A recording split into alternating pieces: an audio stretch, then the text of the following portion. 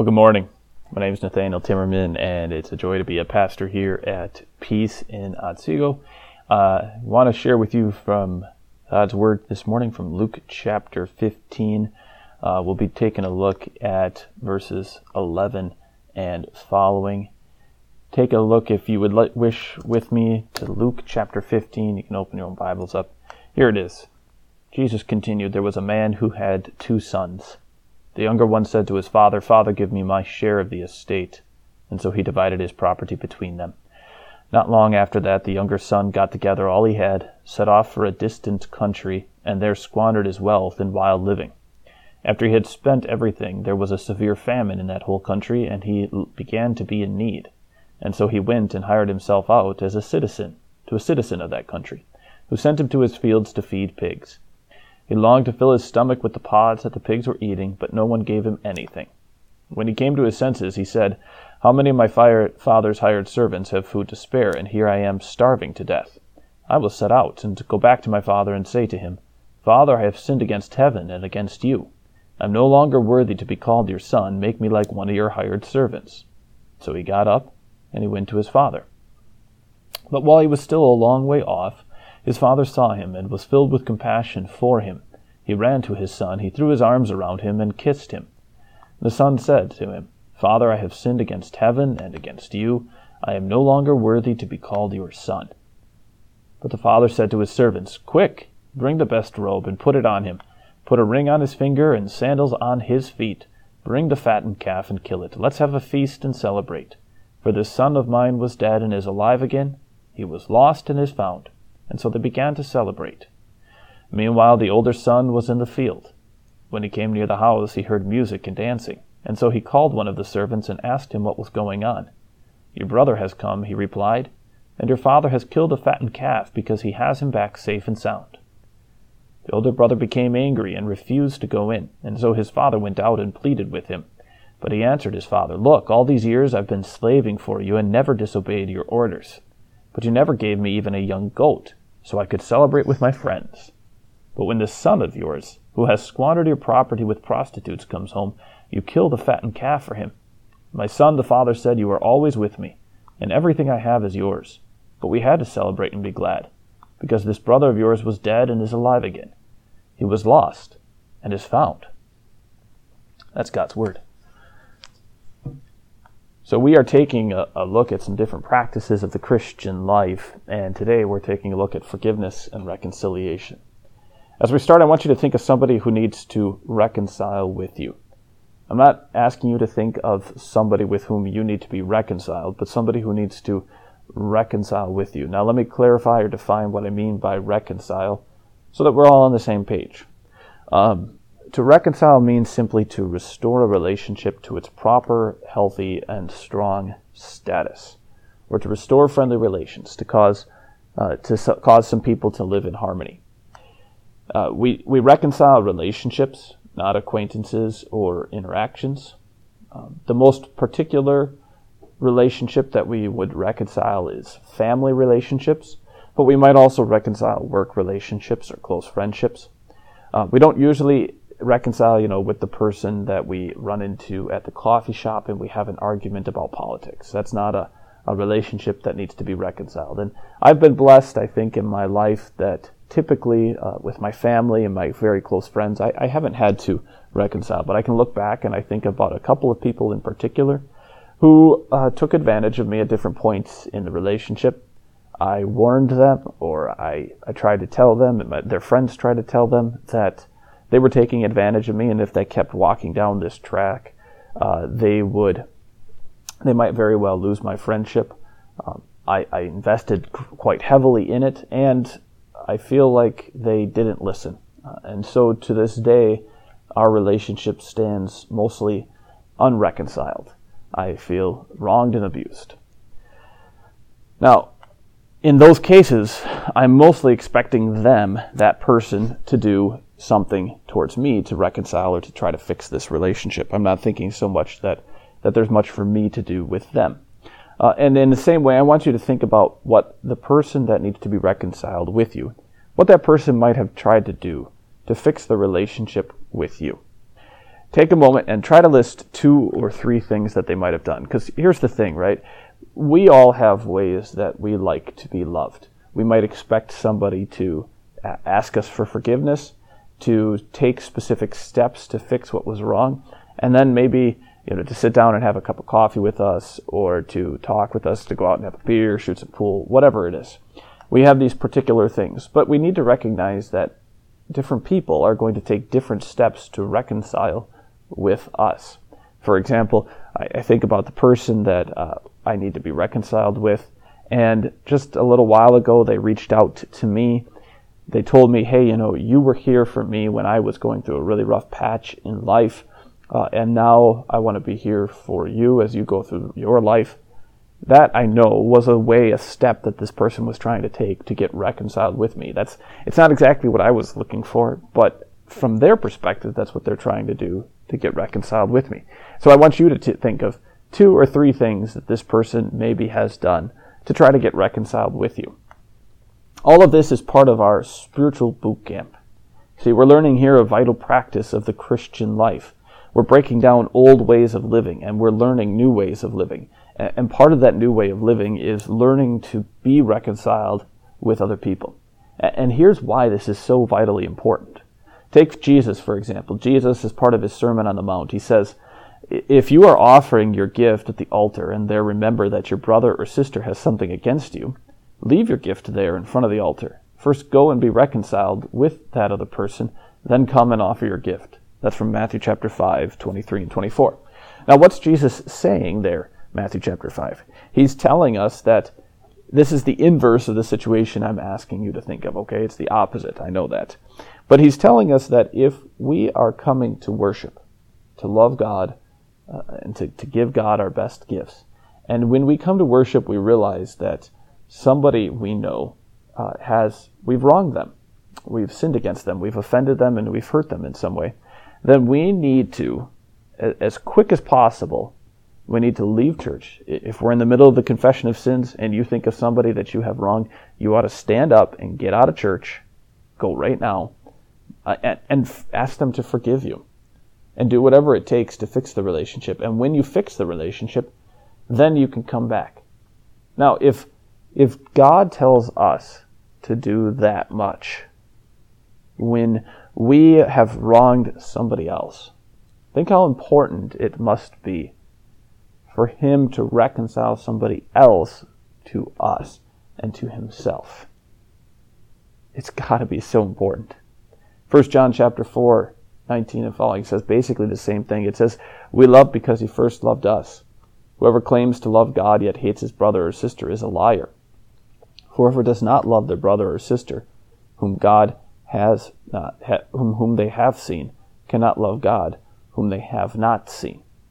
Again, do you see what this is saying? This is telling us that we can't have health with God in our vertical relationship unless we can have some amount of healthy horizontal relationships.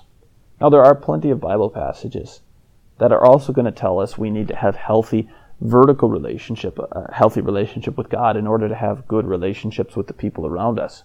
This one just emphasizes the opposite point, and that's okay sometimes, that we've got to have decent relationships with the people around us before we're going to have a decent relationship with God. And so here's today's point. Here's the thing. I want you to get more reconciled with more people around you. That's my hope, is that what God wants for you will become true in your life, and that you would get reconciled with more people around you. And I think there's a caveat here from the start. We need to know, even as we look at this very important story of reconciliation, that it doesn't work out perfectly. Even here, as Jesus pictures his Father, there's only 50% of the time that reconciliation actually happens. But that doesn't mean that we don't give it our very best effort. So here we go. This is the event. The event comes from a time where Jesus is telling various religious leaders and undesirable people stories at his house, or at a house. And this story, he starts by saying, there was a man who had 2 sons. That's helpful. From the very start, we realize that this story is about 2 sons. A lot of people have imagined this story just to be about 1 son, but this story is about 2 sons. And both of these sons are lost, so they're going to want to come home. Now, the younger son is lost in a pretty common way. He demands his inheritance. He comes to his father and he says to him, "Dad, give me my share of the inheritance." He wants to be free of his father, but he wants to bring some aspect of the household still with him. He wants to be close to that dad, and yet he wants to have his own freedom to do his own thing. And I'm sure we know a lot of people who have been lost over the years in this way. We see how it shows up in life. For example, C.S. Lewis. C.S. Lewis said he was lost like this. When he later on describes his conversion, he says, "You must picture me alone in that room in Magdalen, night after night, feeling, whenever my mind lifted even for a second from my work, the steady, unrelenting approach of him who I so earnestly desired not to meet." And then he says, "The prodigal son," he's talking about himself, "the prodigal son walked home on his own feet." C.S. Lewis thought of himself as a prodigal son. Now, he wouldn't be one who was lost in drinking or drugs or sex or something else like that. He probably wasn't lost in the exact same way as this younger son. He was lost in his thinking, in his rejection of the events and the stories of Jesus Christ as fairy tales. I know another man, his name was Canute, great guy, who would have described himself as lost like this younger son, lost with drinking and drugs and sex. Maybe we know people lost like that. Another man I know, though, Ted, he was lost. He would have said he was lost with scientific materialism. He was a biologist and then a technology specialist. And he would have said that when he was in those years, looking back, he was lost because he had no thoughts about God or the truth. And yet this son still wants to come home. And this is the incredible thing, that he's lost, but he wants to come home. Verse 17, he goes on to say, "When he came to his senses, he said, 'How many of my father's hired servants have food to spare? And here I am starving to death. I will set out and go back to my father and say to him, Father, I have sinned against heaven and against you. I'm no longer worthy to be called your son. Make me like one of your hired servants.' And so he got up and he went to his father."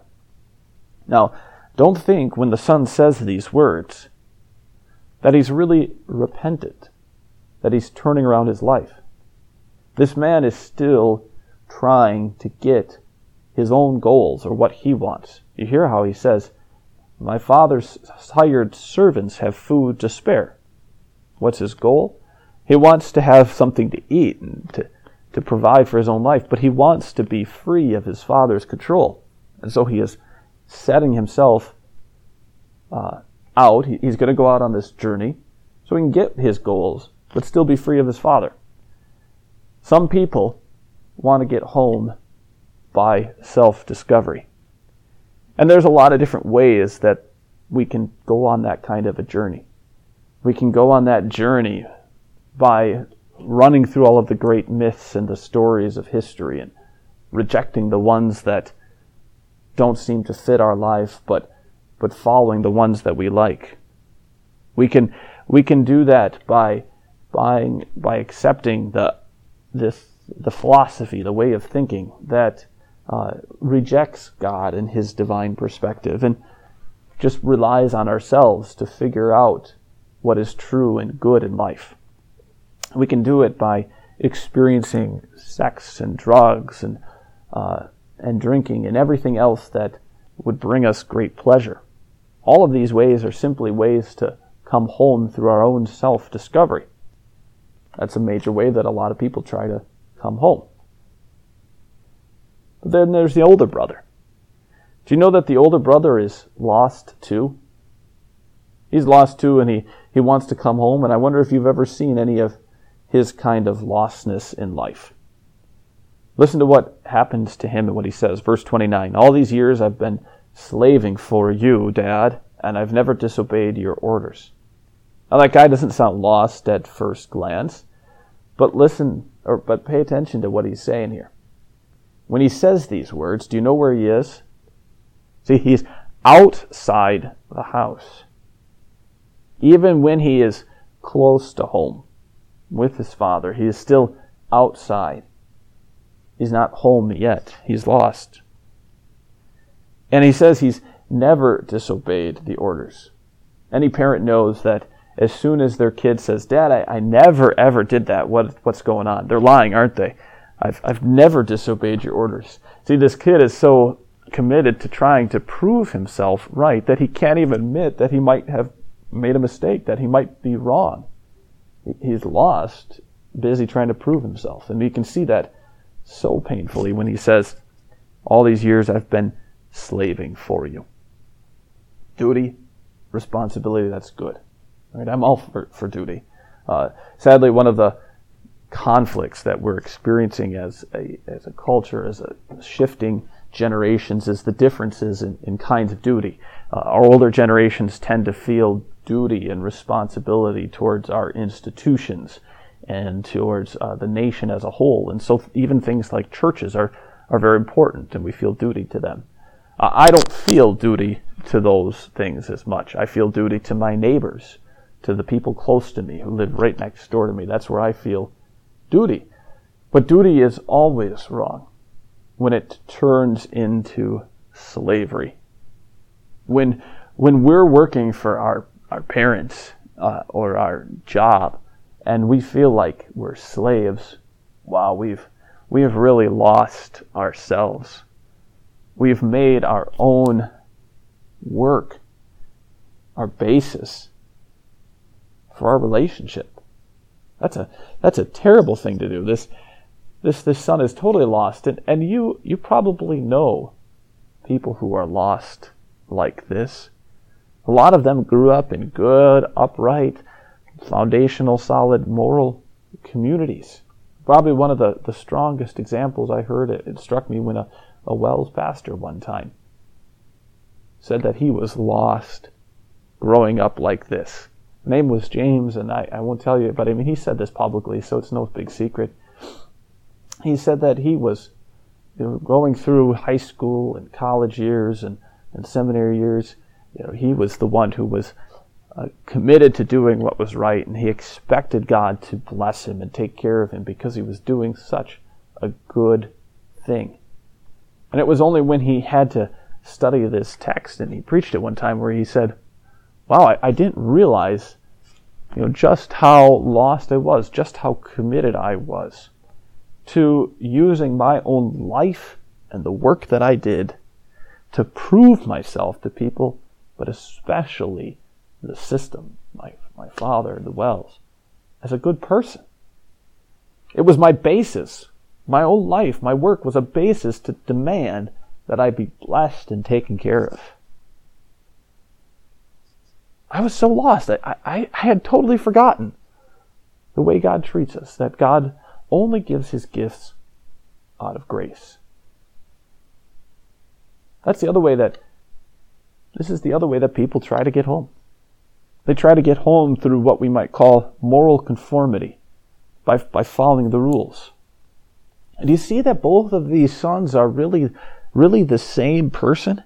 Neither of them wants the Father just as the Father. They both want what the Father gives. They want what the Father gives more than who the Father simply is. And if you, in your life and in your relationship with your Heavenly Father, if you want what the Father gives continuously, repeatedly, more than who the Father is, then you're probably lost too. Here's a couple of examples to think about yourself. Are your prayers to Him filled with praise? Or are they mostly filled with requests? If your prayers are more filled with requests than praise, you might be wanting what the Father gives more than who the Father is. And maybe you're just lost. Because if you can't say to the Father, I love you, Father, I praise you, Father, I worship you, Father, I am your child, I'm your son, and you are just a great Father, and I am glad to have this relationship, then are you counting your own work as what gets you in the right spot with him? Or what about this? Are your words filled with thanks? With dissatisfaction? See, it didn't matter whether you were the older son or the younger son in this story. Both of them were dissatisfied and unhappy with what the Father gave. And there's certainly a time and a place to bring our requests and our burdens and our prayers before our Father. But if our comments, our words are always filled, they're filled more with our burdens than they are with thanks. If we say to ourselves, hey, I've never disobeyed and yet my life sucks, well then maybe we're more lost than we realize. What about in your personal study of the Word? Do you see God's requests more, or do you see who the Father is? Because if mostly what you see is what God demands, what He wants, and you don't see who He is, then you are certainly focused more on what the Father gives instead of who He is. It's a clear sign that you might be lost. See, everybody is lost and wants to get home somehow. C.S. Lewis put it to us that if we have desires that this world cannot satisfy, then the most plausible and possible explanation is that we were made for another world. Martin Heidegger, a German philosopher, he said that everybody has this sense of unheimlich, an uncanny feeling about them, that this world is familiar but not quite right, that there is always something wrong with it. And I don't care whether you are the rule keeper, the person who has tried to do the right thing your whole life, or you're the one who has wandered off and tried to discover for yourself where you fit in life. Everybody is lost in some way. And you still want to get home.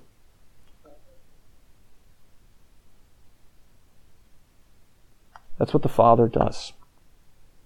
The Father gives people homes. He gives His Son homes. And He does two things to make reconciliation happen. See, first, the younger son, he comes to his father and he says, give me my share of the inheritance. Something really interesting happens there.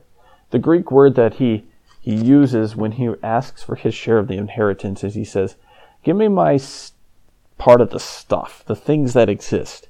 He wants the car and the house and the boat, or at least his chunk of them. He wants the physical things.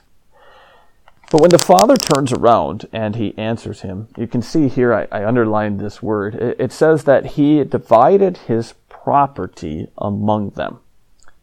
And the word he uses for property is the word for life. So it says literally that the father divided his life among them. He divided his biological essence among them. And you notice what happens too is that the father, he doesn't just give the younger son his chunk. He gives his whole life away to both sons. And that makes what happens at the end of the story really surprising.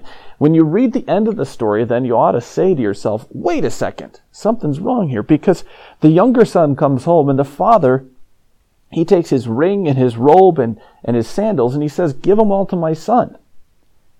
And you should read that and you should say to yourself, wait a second here. I thought the father gave away everything he had. He gave away his whole life. He divided up all of his possessions, but his whole life he gave away to his kids. And there are certainly ways to explain this historically about what might have happened, but the point is that the father did not hold anything back from his kids.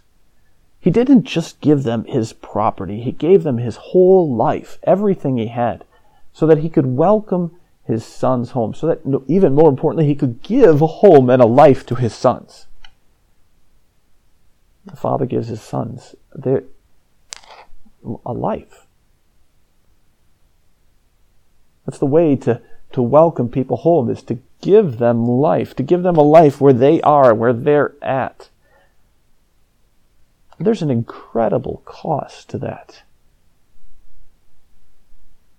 One of my favorite Welsh preachers points out that what should have happened in this whole story, in this whole event, is that the elder brother should have gone out to find the younger brother.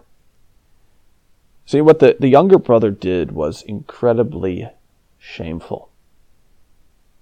In our day and age, if a kid runs away from home, yeah, it brings disgrace on the family, but it's embarrassing, and we'll stop talking about it, right? We'll push it under the rug. In the ancient world, it would have been so embarrassing that most of the time, one of the brothers, and it should have been the eldest brother, should go out and bring the younger son home. This is what happens with Esau and Jacob. You know, when Jacob goes off to get married, and eventually Isaac dies, you see how Esau goes out to meet Jacob as he comes home. He goes out to pick up his brother and bring him back. And yet the older brother refuses. He refuses to go out and to get his younger brother. And the thing is that there was just way too high of a price to pay. You and I, as people who are lost, we deserve alienation, isolation, rejection. And the point of this parable is that forgiveness and reconciliation, it costs an incredibly high price. Somebody has to pay it. And that should have been the elder brother. The beautiful truth of the scriptures, the gospel, is that you and I have a true elder brother. That we deserve alienation, isolation, and rejection. And yet the Son of God endured isolation and rejection so that we could be welcomed back in the home. Jesus was treated as an outcast so that God could call you and I children and put us in the home. You know, and Jesus was rejected by his very own people so that you and I could be accepted. Jesus drank the cup of eternal justice from his Father so that you and I could be forgiven and set free from the wrath of God.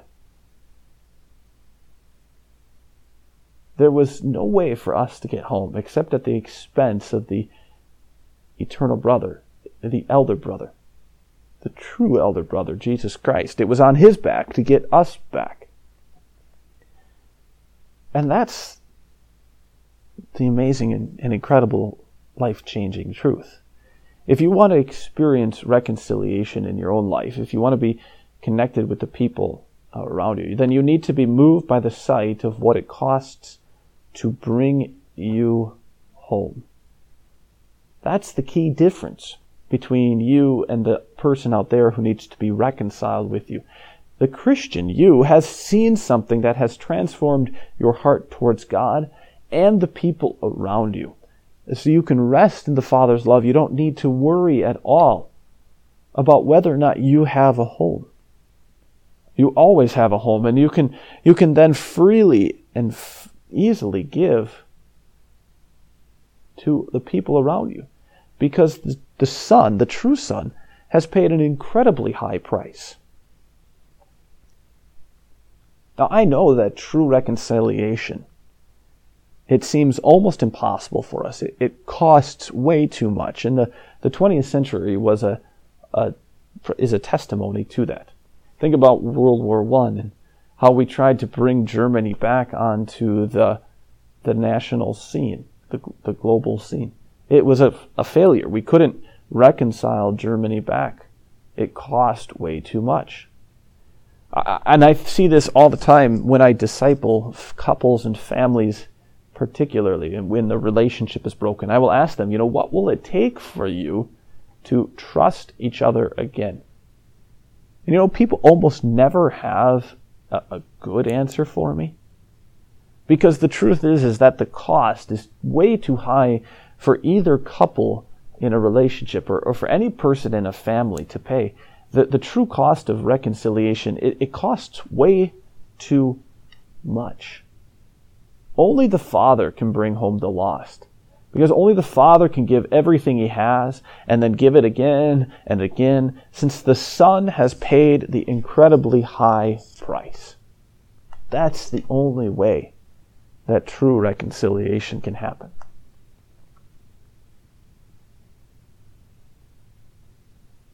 So here's what I think that leaves for you and me. The only place we're left with is to party.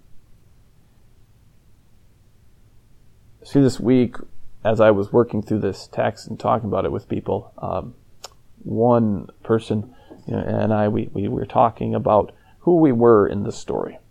I said, "Yeah, are you the older brother? No, are you the younger brother?" And as we talked about it, we said, who would really love to be, of course, is the Father. That generous, that kind, that loving. I don't think either of us can claim to be that loving. And as soon as we claim to be, we've stopped being them. And we said, who would really like to be? There's one other person in the story. The people at the party. We'd love to be the people at the party. The Father has given up His own life. The Son has paid the incredible price. What is there left for you and I to do except to just party, to celebrate and enjoy the fact that it's all paid for and it's all done? Philip Yancey, in his book, What's So Amazing About Grace, gave a great illustration of this. Talks about a young girl who grew up in Traverse City, Michigan. She had a really hard life growing up. She got into fights with her parents and then ran away. She went to Detroit, got involved in a prostitution ring. She went to Detroit because she said to herself, well, if I go to New York City or to California, they'll look for me, but they'll never think of looking for me in Detroit. After a few years, it started going really badly for her. And she decided she thought maybe she'd like to come home. One night she was sitting there sobbing and she said, God, why did I leave? Pain stabbed at her heart. So she decided to give her parents a phone call. 3 straight phone calls, 3 straight connections with the answering machine. Eventually she hung up without leaving a message the first 2 times, but the 3rd time she said this, Mom, Dad, it's me. I was wondering about maybe coming home. I'm catching a bus your way and it'll get there about midnight tomorrow.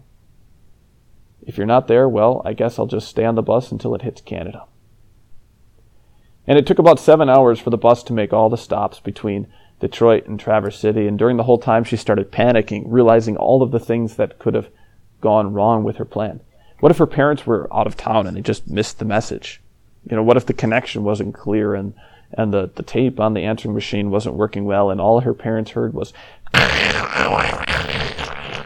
which is what most of our voicemails give us most of the time anyway, aren't they? And she realized that even if they were home and she got home, they probably wrote her off long ago. Why would they be waiting for her? She had all these thoughts running through her head.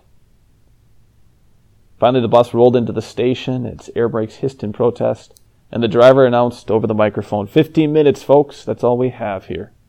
15 minutes to decide her life. She walks into the terminal not knowing what to expect, and not one of the 1,000 scenes that has played out in her mind prepare her for what she sees. There in the concrete walls and plastic chairs bus terminal in Traverse City, Michigan, stands a group of 40 family members, brothers and sisters, great aunts and uncles and cousins, and a great-grandmother, and family and friends. They're all wearing ridiculous-looking party hats and blowing noisemakers, and taped across the entire wall of the terminal is a banner that reads, Welcome home. You and I don't have to pay the price. The Son has paid the incredibly high price. The Father is willing to give away His entire life so that people can have a home. And the only thing left for you and me is to party. Right? Let's party. Because only the Father gives everything he has. Let's pray. Heavenly Father,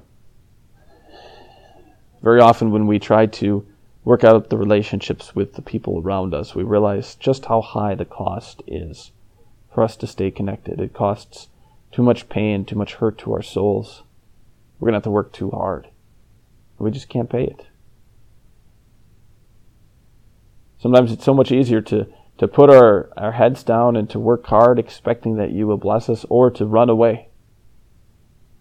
We pray that you would let us see the price, the cost that the Son has paid, and how the Father has given to us a home, so that we can welcome people into your home.